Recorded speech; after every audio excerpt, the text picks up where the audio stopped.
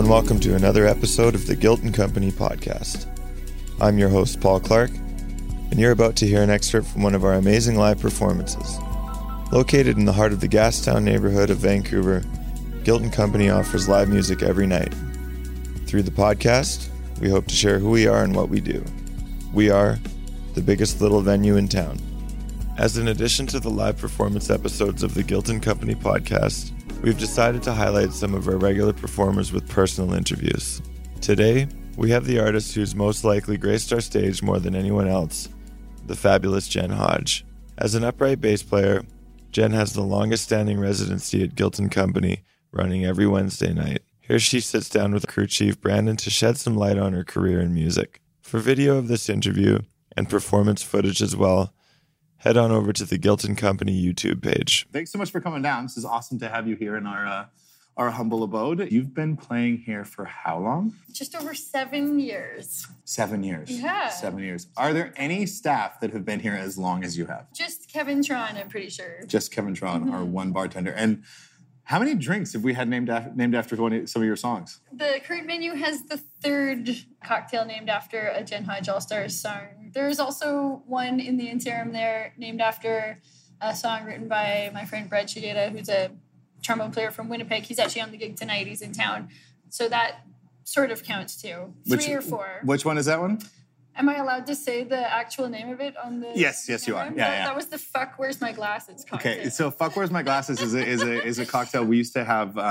We used to have it on our menu. And actually, hold on 1 second. This is a Jen Hodge a shot glass, and we don't actually have the Fuck Where's My Glasses on the menu anymore.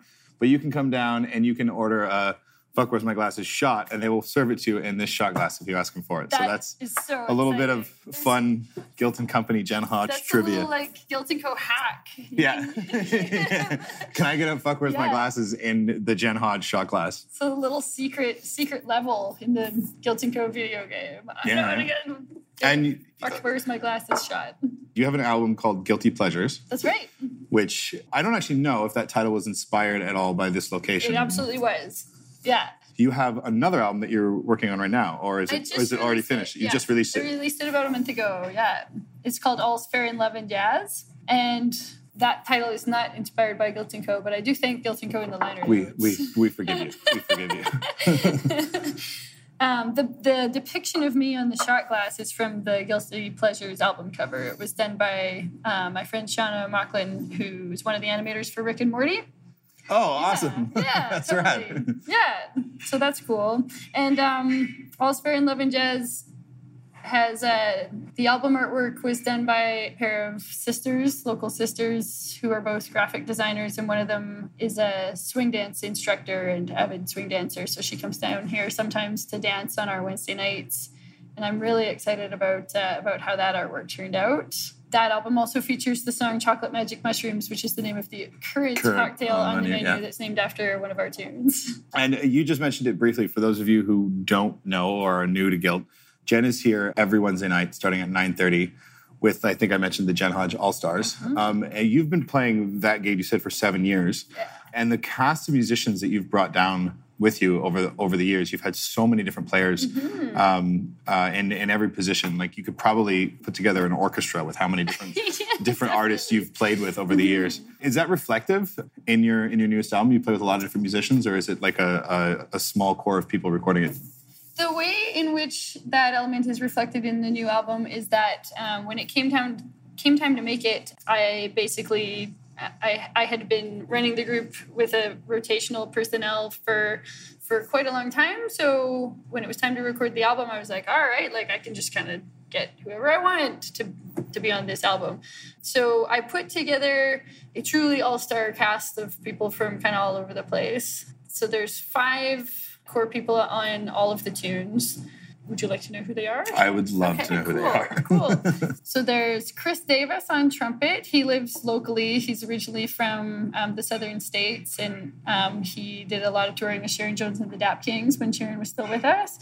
And I have him down here quite a bit. He's amazing. It's really, really cool. So glad he's on the record. He also plays with Black Gardenia, who play down here sometimes too. And then in the reed chair, on clarinet and tenor saxophone, I have Connor Stewart, who's a young musician from Vancouver Island, just like me. And he currently lives in New Orleans. Sometimes he spends the summers up here. And when he's done that, I've had him down here very frequently in the summers. And then I've got Josh Roberts on guitar. He's a local hero. He's done a lot of these gigs with me also. On drums, I have a guy called Martí Elias from Barcelona, Spain. And I've done some touring in Europe with him. So it was a great excuse to like do some playing together. We did like a week of gigs leading up to doing the recording. So that was awesome. That was definitely a dream team. A week of gigs here or overseas, or we did. It was in this area. It was 2 or 3 in Vancouver, 2 or 3 in Washington State as well, Bellingham and Seattle.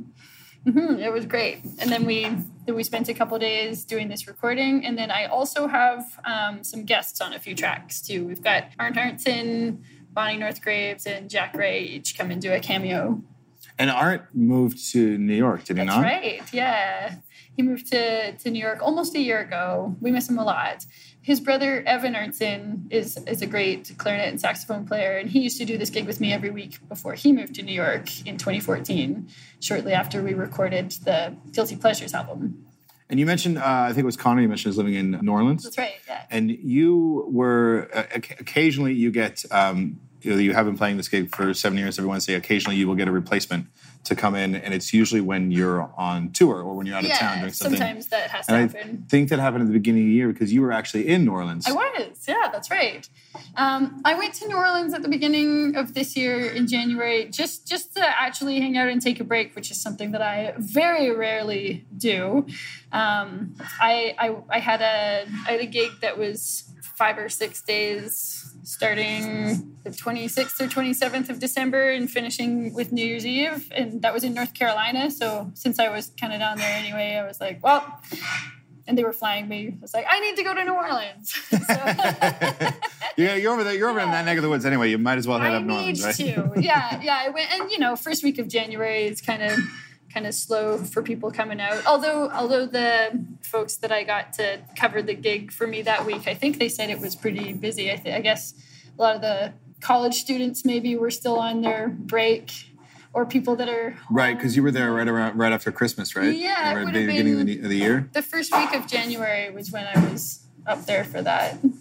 While I have you here, I wanted to because we were talking a little bit earlier about the local music scene in you talked about artists that moved to New Orleans. You know Arndt Arntzen, who's moved to New York, and so is his brother. And a lot of people, tend to gravitate away from or sort of towards the big what they feel is like more musical meccas, places like New York or Austin or things like that. Yeah, sure.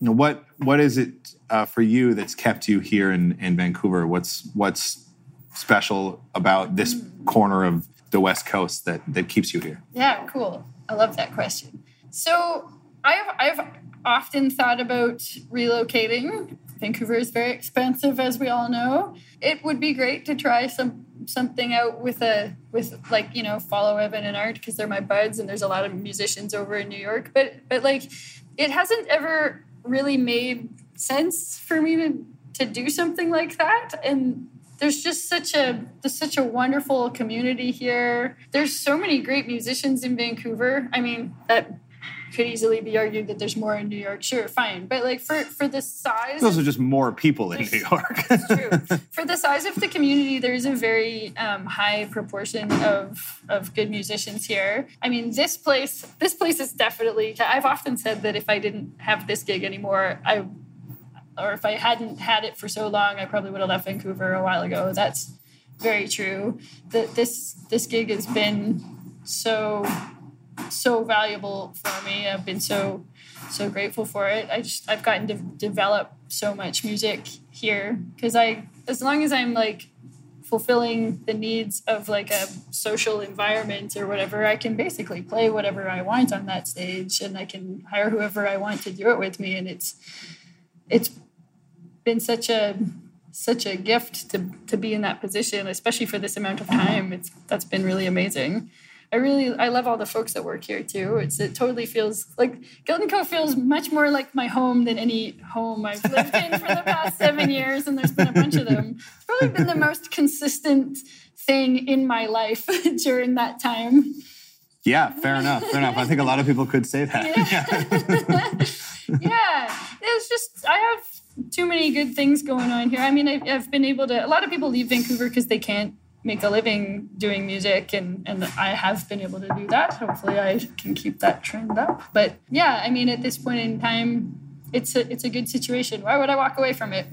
Fair enough. Well, Vancouver, Guild & Company, and the Vancouver music scene is happy that you've never decided to take the plunge away into New York. That's all for us today. Remember, Jen is here every Wednesday at 9:30 p.m., and we are here 7 nights a week with live music. Yeah, come down. Check out my albums on Bandcamp. Yeah, the album, it's on Bandcamp. It's All's Fair in Love and Jazz, and her first album, which is also fantastic, is Guilty Pleasures. Jen Hodge, thank you so much. Thanks for listening to the Guild & Company podcast. With over 400 shows a year, we exist solely to preserve live music in Vancouver. We invite all of you, whether local or abroad, to visit us when you can and enjoy the experience of Guild & Company. Please also visit us online at guildandcompany.com and subscribe to our shared Apple calendar to stay in the loop.